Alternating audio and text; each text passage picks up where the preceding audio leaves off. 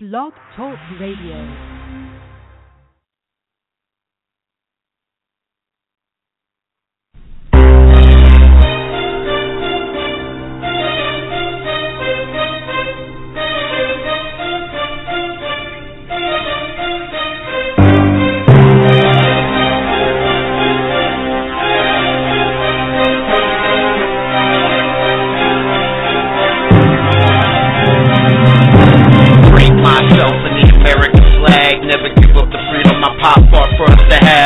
Never give it back. Same with the gas, you can never take that. Never take that. They're trying to take my country from me. Trying to take my country from me. They're trying to take my country from me. They're trying to take my country from me. Fuck the bullshit, I think the kids to fight. Stand up for what's right, and if it means afterlife. But you ain't gotta die to see the Antichrist. Just turn on your news at 6 tonight. You can catch me walking right down the street. Everybody weeping every time he speaks. He rides in the vehicle they call the beast, and people lining up for a chance with me. He makes sanitation set dance with me. His words induce a trance, and all I see are tears streaming down the face of teens who are now old enough to vote and speak for me. Man, I never thought I'd even really live to see the day the U.S. would make history. Didn't you vote for the change we need? Did anybody catch what the change would be? It's the type of shit that make you stop and shake. Pull your neck back till it pop and break. 2009, the year the cops invade. Watch them raise taxes and stop the trade. Every day that passes causes the stocks to fade. And the ones in power know what not to say to make the revolution start, but not today. Hey, take a look around, shit's not the same. So don't let them come with the talking game. It's all out war and we sparking flames. They all from the devil, just the market change. You think they're gonna be there when the market game? But nothing like me, cause we don't march the same. So take heed when your freedom starts to fade. If I had to, I could mark the day America fell prey to the Marxist wave. Look up the target, the march of the USA. If you love the president, it's something you must say. So hey, fuck it, welcome in the new day, where Obama governs America in this new way, where he gives us all this new face, gives me and you a taste. The flag has been replaced to the point you don't recognize its place. To be heard for Hitler's hate, disguised in race. Drink myself in the American flag. Never give up the freedom my pop fought for us to have. Never give it back. Same with the gas, you can never take that. Never take that. They're trying to take my country from me. Trying to take my country from me. They're trying to take my country from me. They're trying to take my country from me.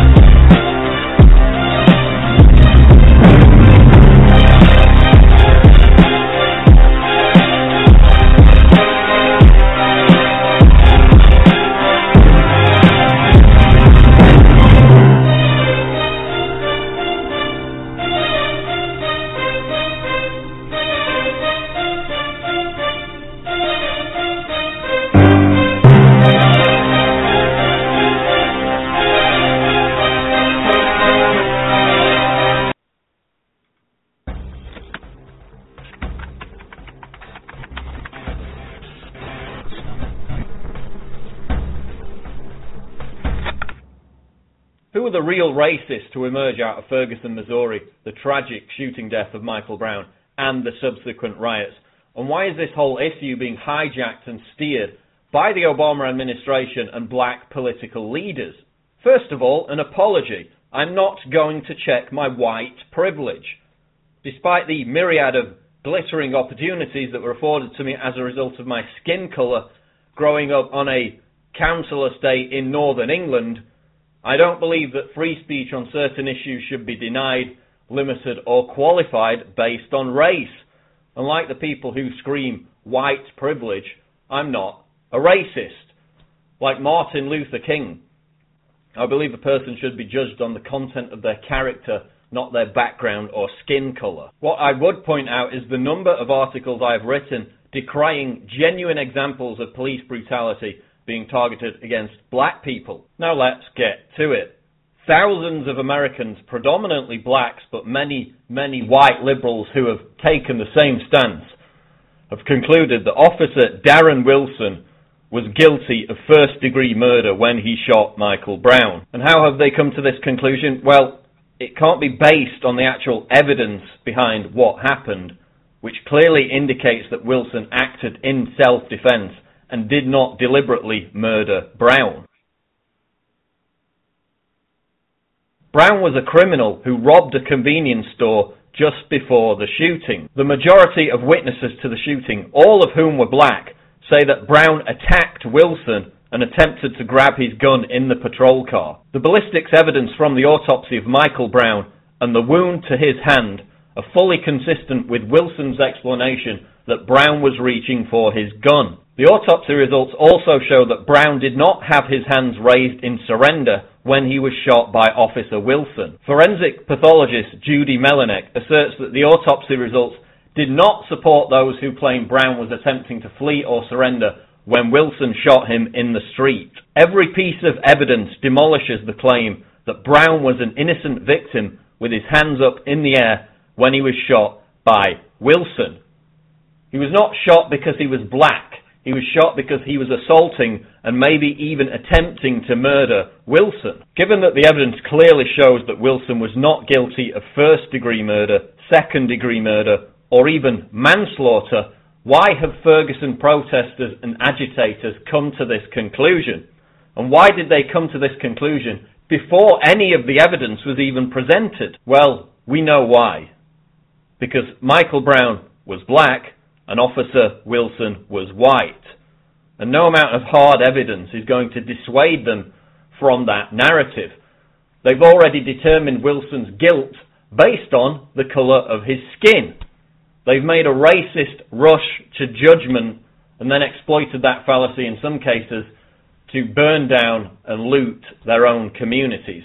Why won't President Obama come out and say, you know what, Darren Wilson is not guilty, and it's a good thing that he wasn't indicted. It's unfortunate that this young black child was gunned down, but you know whose fault it was? What about his parents? His parents are complaining. They're the ones that raised him. If they had raised him right, he would have had some respect for authority. He wouldn't have robbed this convenience store. He would have listened to the police. He wouldn't have charged the police. Who charges a policeman? When they have a gun pointed at you and they're telling you to freeze, who charges? Who attacks a policeman through his car and starts punching him in the face and tries to take his gun? Not a kid who's raised very well. And in fact, why don't we blame the welfare state? And the poverty in which these kids grow up in, and the war on drugs, and all the things that the government does to create Michael Browns, and all the Michael Browns who were born out of wedlock to women without husbands because of the welfare state. This is not about racism. And Darren Wilson didn't do anything wrong. He was doing his job. But now what are we telling policemen? Hey, you can't protect yourself. You can't shoot a criminal who's trying to kill you because if they happen to be black, well, then you might end up in jail, or you're going to have to live in hiding for like your whole life because you're automatically guilty if you're white and you shoot somebody who's black, no matter what the circumstances are. You're a racist and you're a murderer. The grand jury is likely to acquit Officer Darren Wilson based on actual evidence, not the colour of his skin. And even if we don't see more unrest in the aftermath of the verdict, the damage, to a large extent, has already been done. Here's the truth about Ferguson. This is being hijacked by the Obama administration, by the establishment itself, to delegitimize opposition to the genuine problem of police brutality. Why weren't blacks up in arms when Eric Garner, a black man, was choked to death by a white police officer in New York City earlier this summer for the crime of selling cigarettes? Why weren't liberals up in arms when the Albuquerque Police Department gunned down a homeless man, James Boyd, in cold blood? Were there sporadic protests? Well, sure. Was it anything like the sustained unrest that we saw in Ferguson? No way. Despite the fact that, unlike the Michael Brown case, These were flagrant examples of outrageous police brutality. And why is that? Why are the cut-and-dried cases buried in local media and forgotten about, while the Trayvon Martins and Michael Browns are seized upon as national causes by the mainstream media and by black political leaders? Why is Barack Obama meeting with Ferguson organisers and encouraging them to stay the course?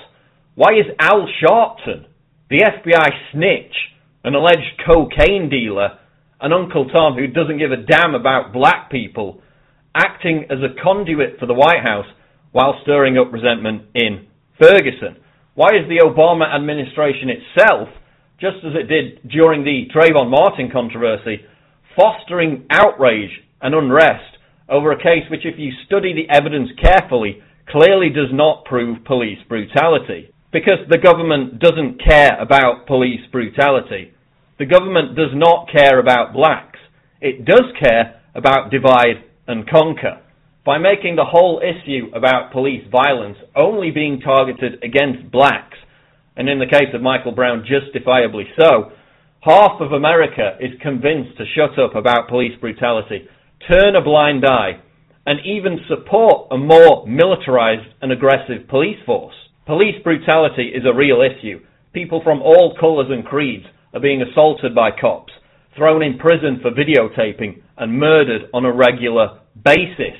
Cops have killed 5,000 Americans since 9/11. Americans are 8 times more likely to be killed by a police officer than a terrorist.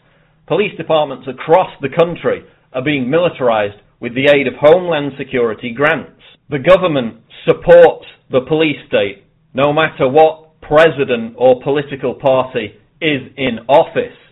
So when the likes of Barack Obama and Al Sharpton jump on the bandwagon of this cause célèbre, you know that something's amiss. You know that Ferguson is being used to delegitimize and dilute opposition to the genuine problem of police brutality. And that's the truth about Ferguson. Let me know what you think in the comments below. Subscribe to the channel. I'm Paul Joseph Watson reporting for Infowars.com.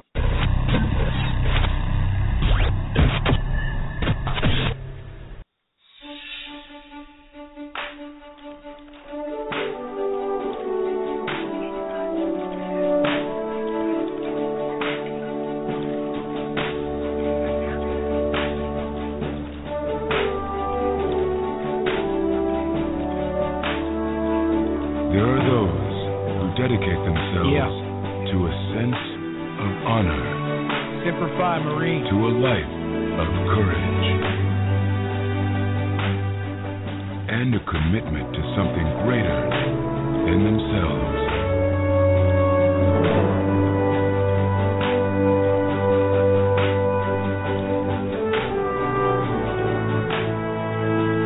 They have always defended this nation and each other. They still do.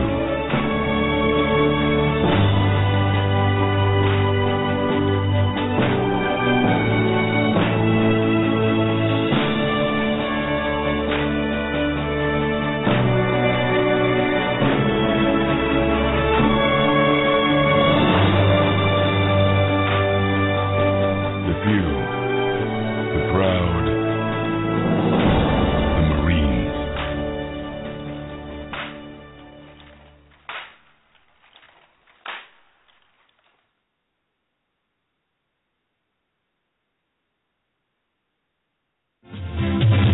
Joe Lieberman came up to me and said, we got to run to the middle now. I asked, why should I run to the middle?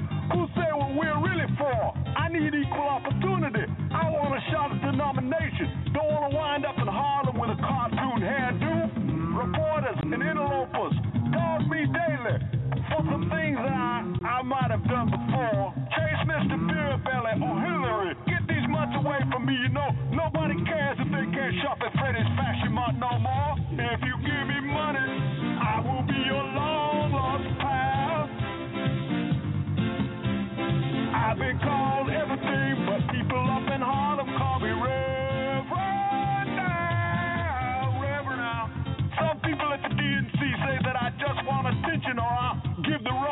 of impression. Or whoa, my rap sheet is long. Where are my reparations? What if I leave here? Who'll be our role model now that Jesse Jackson is gone? Gone. He ducked back down the alley with that roly-poly little brawly girl. All along in my candidacy, there will be hits and allegations. Amen. Hallelujah. If you give me money, I will be a long lost pal. I've been called everything. The people up in Harlem call me Reverend now. Reverend now.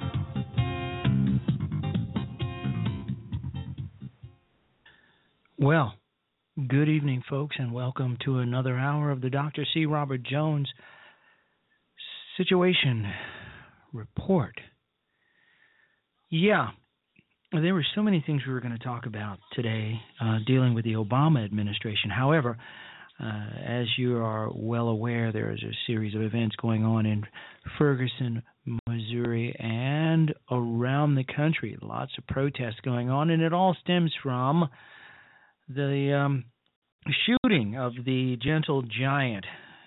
I'm your host, Dr. C. Robert Jones. Today's date is, oh my goodness, it's the 26th. It is Thanksgiving Eve, 2014, United States of America, planet Earth, third planet from the sun. And once again, I'm your host, Dr. C. Robert Jones, and I am back in business for the rest of the year, if not longer. All right, so yeah, last night's show was all about breaking up the myth of the so-called gentle giant, the young man who was destined for greatness according to his mom and several others. He was just headed off to college in a couple of days, and you know, he had a bright future ahead of him, and it was all looking so bright and rosy until he was gunned down by a racist white cop who had nothing better to do than to roll out into a black neighborhood and gun down the biggest dude he laid his eyes on. A young man who just happened to be walking down the middle of the street with his homie, disrupting traffic, and the cop had no idea this guy had just strong-arm robbed a liquor store and stole some cigarettos or whatever those things are called. He didn't know until he knew. But the gentle giant was just minding his business. He didn't mean anybody any harm. He didn't mean any trouble. He was just minding his business when this racist cop came. Well, we all know that's not true. I've been getting posts on Facebook and Twitter, and I've been getting texts from friends, and they've been asking me, what if it were you? And even more, what if it were your sons? My own daughter, my favorite, said to me, what if it were one of your sons? What if it were one of your sons who was gunned down by a racist white cop? And I replied to my daughter and to others that it would never happen. And I'm certain of that, as I am certain of any and everything. And here's why. I am the first cop my sons ever knew. I am their first cop. No, when they were born, I did not serve as a police officer. I was a United States Marine. But I was their first authority figure. When I said jump, they didn't say how high. They just jumped. No, it was not a fear. Well, some of it was, but mostly out of respect.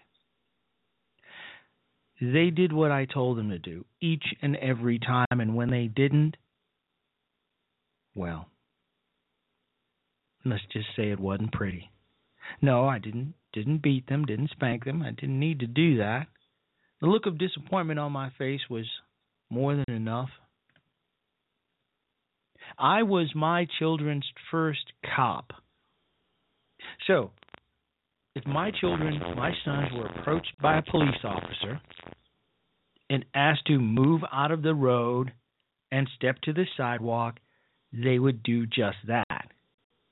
If a cop said, "Do you have ID, son? May I see some ID?" they would produce the ID without giving the cop any lip. Whatever the cop's instructions were that were legal and lawful, my sons would have followed to the letter. Because they're my sons, and I raised those boys. I raised those boys who are now men, and guess what? One of my sons is a cop. Now, the other, he's doing his thing. What if it were my boys?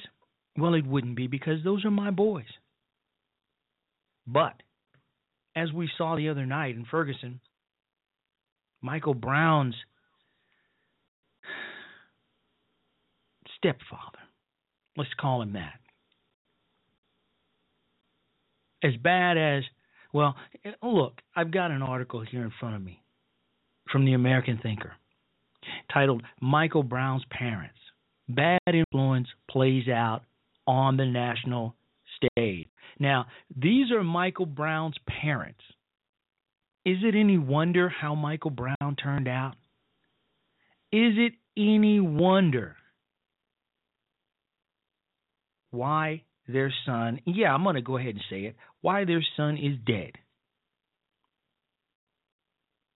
Michael Brown's stepfather was standing on top of a car, videotaped, shouting, "Let's burn this bitch down," as loud as he could, about 12, 13, 14, 15 times. That's what Michael Brown had to work with when he walked the earth. Take a listen to Mama McSpaden and Michael Brown's convicted felon stepdad, Lewis Head. Yes, the same pair, along with 20 others who allegedly tried to crack a few skulls after they caught Granny and Cousin selling Michael Brown merchandise in Ferguson a month ago. Both could be charged with felony assault for that little temper tantrum. This is what Michael Brown had to work with. They think this is a joke. They killed her baby, man. They want him back in Ferguson. I can't get nobody back. You can't get nobody back. They still don't care. They don't care. They ain't never gonna care. Because it ain't their kid. I've been here my whole life. I ain't never had to go through nothing like this. We gonna get shot. We gonna get shot.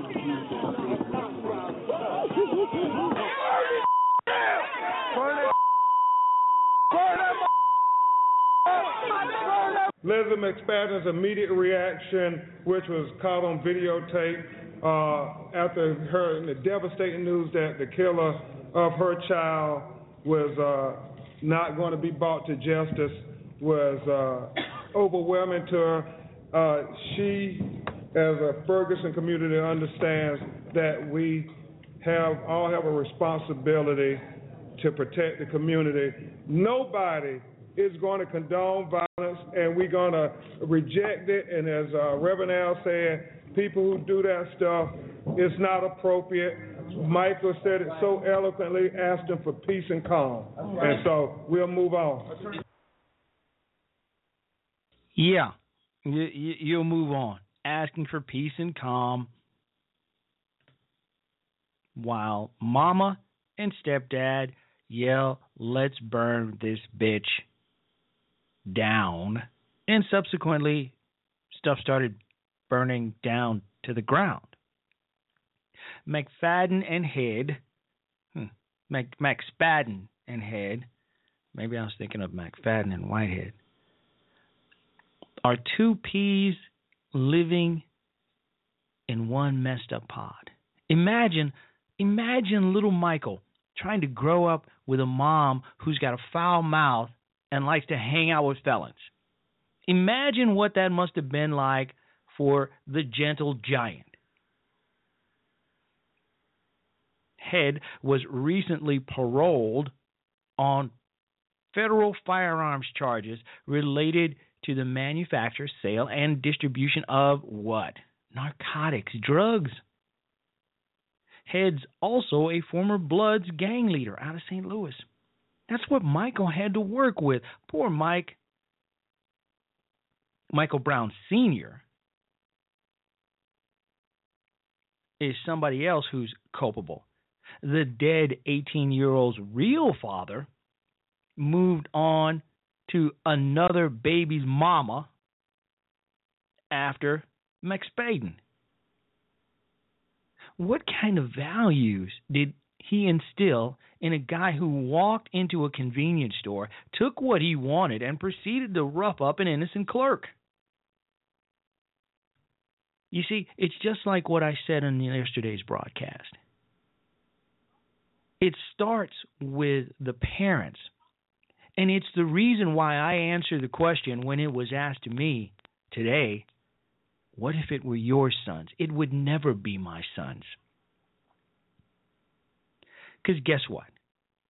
They had me. It would never be my sons.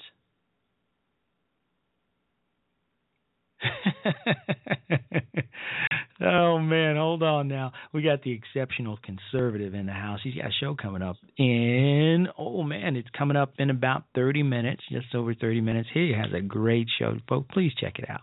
Of course, I know you already do, so I don't want to say I don't need to say any more. Everybody knows who the exceptional conservative is and what his show is all about. I've been listening, since I've been back on the last few days, and wow, it's really hard to keep up with shows like that. So please check out the Exceptional Conservative on blogtalkradio.com. Now back. How lucky for us. Wait. But wait a minute now.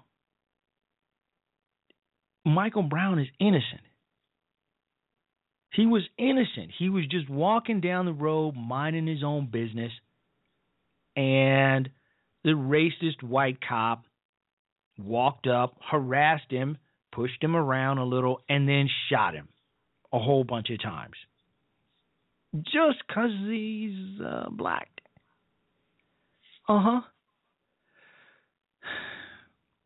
But he's innocent, just like McSpaden and Head, right? They're not responsible for their expletive spewing mouths, gang activities, domestic violence, skirmishes, and sexual promiscuity. It's the cops' fault. Mike Brown's daddy is making babies all over town.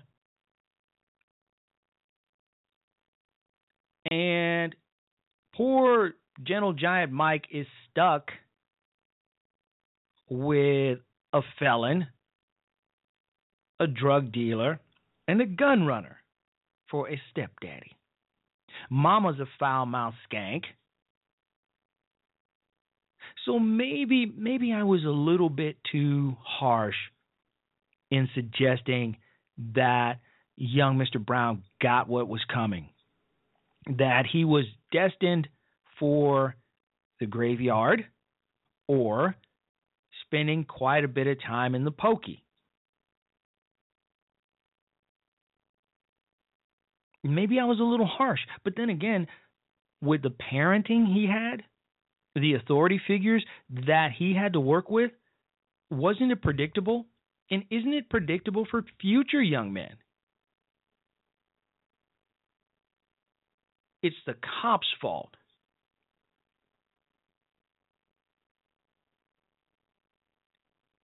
Yeah, and I got to get on the conservative show, the Exceptional Conservative show, pretty soon, because that show's just too good. It's just too good. We used to run Blog Talk Radio. Then young whippersnappers like the Exceptional Conservative came into play, and now we're like the old dudes now. We're just struggling to keep up now. They're running hard and they're running fast, and we're just trying to keep up. But hey, you know what? I'm going to do my best. How lucky for us that Obama, Holder, Sharpton, and their media goons at CNN, check out Van Jones and Don Lemon, love to exploit their own people on the national stage. So does Al Sharpton. Otherwise, we wouldn't see McSpadden and Head emulate what they consider appropriate peaceful behavior. 2 days before his burn this bitch down call for violence, Head penned a letter to the protesters asking for calm. Too bad it didn't pan out. Now the rest of the country can see why Michael Brown didn't have much impulse control or regard for the law. Michael Brown couldn't help himself. Look at the parenting he had to deal with. These people were just no damn good. They are no damn good. And Mike Brown is or was, as a result, no damn good him damn self. These poor excuses for parents are as much to blame for Michael's death as Michael himself. So why isn't the media blaming them instead of the cops? Maybe we'll all worry about police accountability when issues of accountability are resolved with respect to the sperm donors and babies' mamas raising or not raising these scourges of society. Holding these two accountable won't be easy. No, because they're not going to be held accountable. After the McSpadden Head video went viral, McSpadden's lawyer, Benjamin Crump, tried to quell the criticism. Crump suggested that McSpadden and Head were overcome with raw emotion. They were overcome with raw emotion, folks. Yeah, so I guess that the same thing can be said for Mr. Brown, for the young man that's now in his grave. He was overcome with raw emotion. How do you not behave with dignity? The cameras are on you. Behave with dignity. They couldn't do it, could they? Of course they couldn't. Of course they couldn't. Because that's what we have to deal with, folks. And it happens all over our community. Now, yesterday I told you I came from the very same background. The very same background. For those of you who had not listened to yesterday's broadcast, I admitted that I grew up in the Robert Taylor homes, 41st and State, 4120, apartment 602, the very same building that produced, Bernie Mac and Mr. T. No role models, I suppose, but all three of us grew up in that very same building. Look it up. Don't take my word for it. Now, as I said yesterday, I did not know these men. I did not know Bernie, and I did not know Mr. T, Lawrence T. Rowe. I did not know them. We were not buddies. We didn't hang.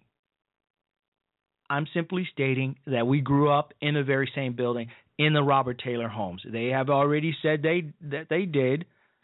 Bernie Mac, rest his soul. Mr. T still with us. I grew up in the very same building. I have a healthy respect for authority, even though I grew up in that building, because guess what? My dad was omnipresent. And he was a role model, even though I grew up poor. My mother, although we were poor, was a dignified woman. Mr. Brown, he didn't have that. He didn't have that. He was not blessed that way. Let's take a listen one more time.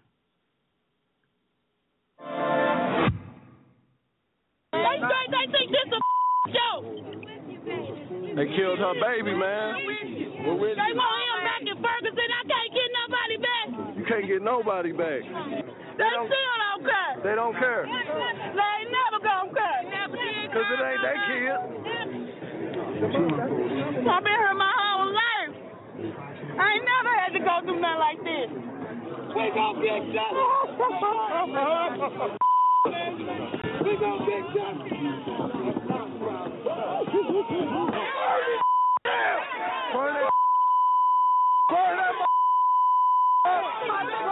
Leslie McSpadden's immediate reaction, which was caught on videotape after her the devastating news that the killer of her child was not going to be brought to justice, was overwhelming to her. Yeah, I think you get the picture now. You get the picture now. Isn't it sad? And you know, if you check my Facebook page, you'll see that so many people are saying, oh, that poor young man, gone. That poor young man.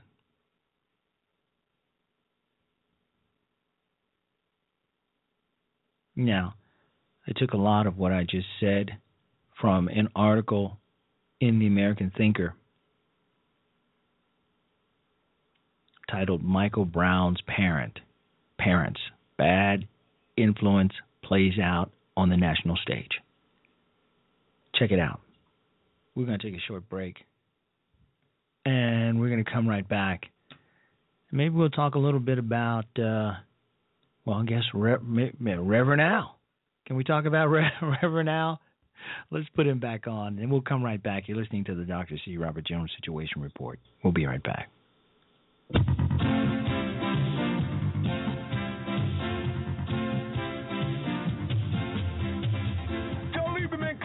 And said we gotta run to the middle now. I asked, why should I run to the middle?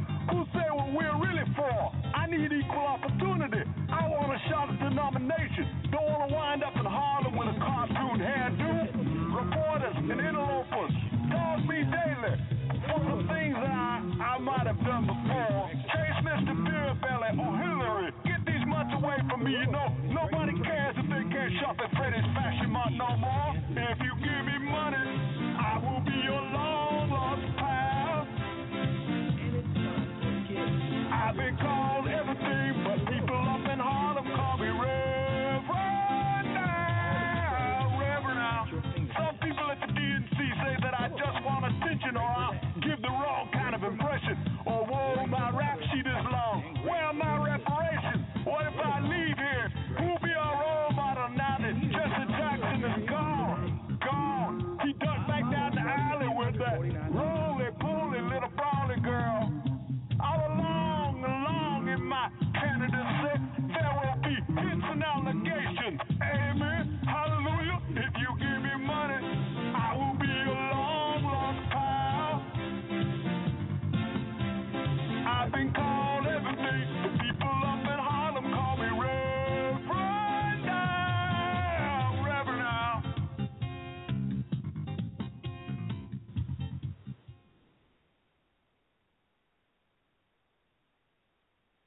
Another voice has weighed in on this Senate race.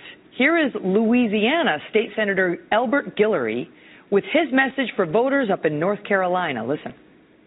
In 2008, 95% of black folk in North Carolina voted for Kay Hagan. The Democrats have created the illusion that they are the salvation of the black community. But who among us have they saved? In North Carolina, the poverty rate for blacks has risen to 34%. You see, black people are just being used by limousine liberals who have become our new overseers. We've only traded one plantation for another. You are not Kay Hagan's cause, and you're certainly not her charity. You are just a vote.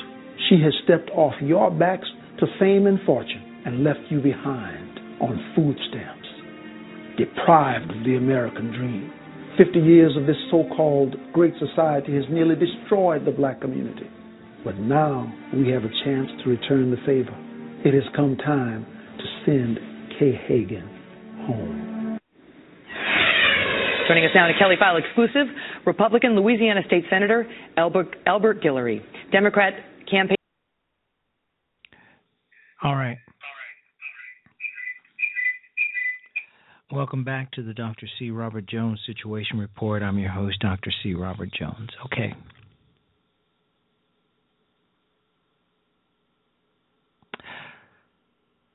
When a police officer shoots a young man, a young, unarmed black man in the streets, then does not face indictment. Anger in the community is inevitable. We know that. It's not what we do with that anger. I mean, it's what we do with that anger that counts. In such a case, is rioting so wrong?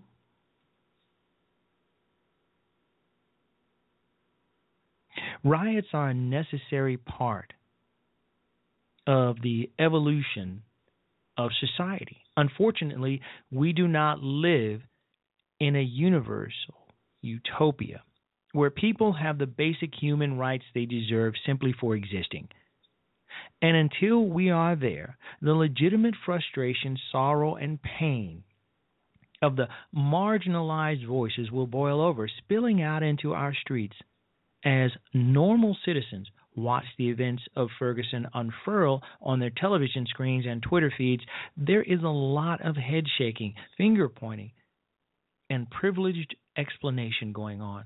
We wish to seclude the incident and the people involved, to separate it from our history as a nation, to dehumanize the change agents because of their bad and sometimes violent decisions, because we can separate the underlying racial tension that clearly exists in our country from the looting and rioting of select individuals. We can continue to ignore the problem. Now, that's from an article by Darlena Cunha, Cunha. She is identified as a contributor to the Washington Post and Times. Apparently, Darlena ran out of ideas on what to write about the Ferguson riots, so she decided to stir the pot a bit. Do you guys agree? Do you agree that rioting, burning, looting, theft, it's all a part of the natural evolution of mankind, of us? Racial tension, because a white cop shot an unarmed black man who, by all accounts, evidence, and eyewitness testimony, was trying to kill the cop. What about all this? And did anybody listen to the cop's version of the story? It was pretty compelling, wasn't it? Yeah, it was, because guess what? The cop was telling the truth. It all makes sense. If you look at the evidence and then listen to the cop's explanation, it all made sense. Frankly, here's how I look at it. I look at it this way. The police officer is a police officer. Now, if Michael was really a great kid and had not just robbed a store and roughed up the store clerk or owner and was then walking down the middle of the street disrupting traffic and he was just a really great kid, just minding his own business. If he were that guy, I don't know, I might have some doubt. I'll be frank with you. I might have some doubt about, well, what happened here? What really happened? But you know what? Those of us who grew up in the kind of neighborhoods that I grew up in, those of us who truly know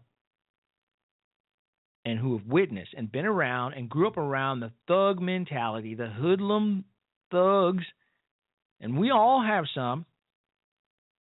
There's a new name for them right now. They're called frenemies. Frenemies. Those of us who have our own frenemies, who know some thugs and some hoodlums, we know that young Mike, the gentle giant, was bad news and was going to wind up either dead or in prison. He was not going off to college and, boola boola. He wasn't going to Harvard or Yale. He probably wasn't even headed for the local community college. He was a thug and a hoodlum. He was destined for those two places, and he wound up in one of them. That's just the bottom line here. Let's not sugarcoat and make this guy out to be some sort of martyr, because he is not. He is not a martyr. He was not a good guy. And it's a tragedy when any 18-year-old, anybody, is gunned down. But let me be the guy to say it. This guy deserved it. He asked to get his ass knocked off. And yes, I'm about to take a call. I just looked over at the screen. Yeah. Let's take a call right now. Caller, you're on with the Dr. C. Robert Jones Situation Report. Talk about it. Yeah, hi, this is a Gunslinger, Dallas, Texas. Gunslinger, hey, long time, man. Yeah, been a while. On your take on Ferguson, I have to agree with you 100%. I do have a short period, 3 years in law enforcement, okay? Mm-hmm. And it doesn't matter. Remember, we are a nation of laws, okay? We are a nation of laws, whether people like it or not, okay? That's irrelevant. It is what it is. You have a right to defend yourself, whether you're wearing a badge and a uniform, or it's you, or it's me, or Joe Blow out here on the street, okay? We have a God-given right to self-defense. Even though the kid, he's not a kid, he's 18 years old, he's a man, okay, was unarmed, okay? It is, let me make sure that I get this straight here, it is tragic when somebody loses their life, okay? That is a very bad situation. I'm sure the officer, Wilson, whatever, feels sorry for having to end his life. But we got to go back to the law, and the law spoke, okay? He was acting in self-defense. If the man, would have, walking down the street, would have just merely moved over onto the sidewalk, and I think they have some crazy ordinance that says you can't walk down the middle of the street in Ferguson, Missouri, he would have went home that night. Yep. Even if after the first altercation by the squad car, if he would have put his hands up, got on the ground, he wouldn't have went home. He would have went to jail because he had already committed a felony by trying to go for the officer's gun and a felony assault on a peace officer. Okay? At least he'd still be alive. Okay? But we all make stupid mistakes. You've made them. I've made them. We've all made them. But when you make a stupid and you add a deadly mistake by trying to get into a confrontation with somebody wearing a gun, regardless if he's got a badge on or not, doesn't matter. I'm sorry, nobody held a gun to the Brown's head or a knife to his throat and say, you go get him, okay, whoop his ass, all right? Nobody did that. He did that on his own free will. Unfortunately, it cost him his life. But people cannot understand this concept. I don't understand why. I mean, what has happened to common sense in this country? Common reason, logic, and common sense. Where's it gone? I mean, Gunslinger, I believe that they know their son was. They're not, I don't believe that the parents or the looters or the robbers are so deluded. All of them collectively deluded to the point where they actually believe that young Mr. Brown was innocent. I can't. Right. I mean, you'd have to have a collective mentality where all of them believe in their hearts and in their minds that the young man was just walking down the road, minding his own business, and the white cop saw an opportunity to gun him down. Right. Yeah. I agree. It doesn't make any sense. No. It was an opportunity, for a lot of folks to go out and create mayhem and anarchy, and it was just it's crazy. It's crazy. And you know what? Go ahead. Well, I was going to add to that. It wouldn't matter. I'm a white person. I'll tell you that right now. Okay? It would not matter if the guy was black, brown, white, or pink polka dotted with yellow stripes between his legs. It doesn't matter. I would have shot him too. Taking the above situation. Yeah. Yeah. Okay? I would have shot him too. Cops are trained, just like when you go out and get a concealed handgun license, for example, to carry a weapon. You are trained. I know I was. Yeah. I went to officer school. I went to the course and all that stuff to take the CHL here in Texas in 95. I was one of the first ones in Dallas to get it. Okay. You are trained to stop the situation at whatever means possible. In other words, to neutralize the threat. That's exactly what Officer Wilson did. He was confronted with a situation, he feared for his life, and he was trained to stop the threat. Unfortunately, that was the first thing that he had was a weapon, because he obviously already had it out, because remember there was already multiple shots before before Brown was starting to run away, and then for some reason he turned and started charging the officer. Okay, and you've seen pictures of the officer. He's not a big guy. Okay, I'm 5'9", 150 pounds, 155 wet, and I would fear that the same thing would be going through my mind if I seen a guy that was 6'4", almost 300 pounds, coming at me like a bull in a china closet. Anybody would. That's just survival. Exactly, and I couldn't agree more. And there's so many.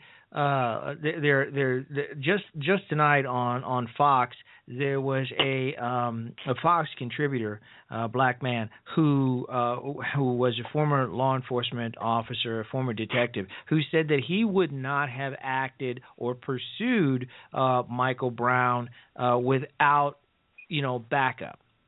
First you got to call for backup. Then you got to just kind of hang out by your car and wait. All right, so there's so much armchair quarterbacking going on after the fact when, we're talking the heat of the moment, and the guy is charging the officer. He's not actually fleeing the scene. He's charging the officer. How do you wait for backup at that point? You got it. You got it right there. I mean, you said the magic words. What are you going to do? Just sit there and stand there and say, Mr. Brown, before you barrel me over like a quarterback, would you wait until my backup comes up? Okay, it'd be just a few minutes now. Just hold it. Now, when my backup gets here, now you continue to charge. Okay, this is another thing that people do not understand. When you are in a no-shoot situation, I've been in two of them. Thank God I didn't have to shoot nobody, but I've been there. I have felt the adrenaline rush. I have seen the tunnel vision that you get. You don't see left. You don't see right. You see straight ahead at the target that's coming at you. It's the scariest damn thing you ever want to experience. You have to experience that before you can know. These other people that are saying, well, he's unarmed, he wouldn't have done that. They've never been in a no-shoot situation. No. You get most of them have never been in a situation where they had to make a split-second decisions that, when they were afraid, they were fearing for their lives. Most folks, and they don't, and and a lot of them, they never will. They never will know what it's like. No, you're right. Absolutely, it is the most weirdest feeling that you could possibly experience in your life. I mean, that situation happened to me when I got out of high school. It was sometime between 84, 85, and 86 when I was an officer. Okay, and I still remember that like it was yesterday. That's something you never forget. The adrenaline rush, the like I said, the tunnel vision. Oh my God, what am I going to do? Okay, that kind of deal. Man, like I said, unless you have experienced it or in combat, if you were ever in the military, I never was in the military. Yeah, I was if Marine. you have been in the military, yeah. I don't know if you've seen combat. They experience the same thing. When you have an enemy charging at you and you have your weapon at fire ready, the same thing goes on. I would assume. Yeah. Am I right? It's the same. It's the same thing. Yep. You're absolutely right. Well, Gunslinger, we got less than 3 minutes left. I got to go, man. Thank you so much for listening to the show. Please come back. We're going to, tomorrow we're just going to do a brief Thanksgiving thing, but we'll be back Monday through Thursday, 8 to 9 p.m. Thank you so much for calling in. I appreciate your insights, and hopefully you'll be back, and we'll talk some more. Okay, sure. Anytime. All right. Have a great night, and have a happy Thanksgiving. Yeah, have a nice Thanksgiving. Have a nice Thanksgiving yourself, too. All right. Thank you. All right, folks, we're just about out of time. I want to thank you for listening to the Dr. C. Robert Jones Situation Report. There's so many things you could be doing, and you take some time to come in and listen to my show, and I do so appreciate it. We're upwards of 500,000 listeners since 2010, August of 2010, when I started this show. Once again, thank you so much. Have a happy Thanksgiving, and don't eat too much. Y'all have a great night. God bless you, and God bless America. Oh, and the United States Marine Corps, of course. Good night, folks. We're out. Through early morning fog I see visions of the things to be, the pains that are withheld for me. I realize and I can see that suicide is painless. It brings on many changes, and I can take or leave it if I please. The game of life is hard to play. I'm gonna lose it anyway. The losing card I'll someday lay. So this is all I have to say.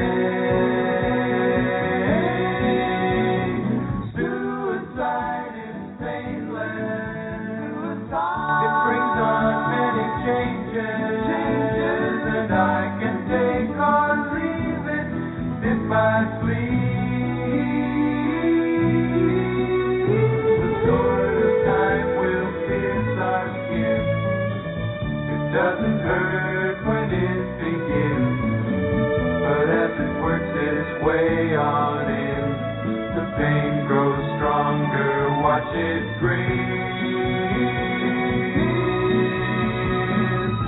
Suicide is painless, it brings on many changes, and I can take or leave it if I please. Man once requested me to answer questions that are key. Is it to be or not to be? And I replied, oh, why ask me? Suicide is painless. It brings on many changes, and I can take or leave if I please.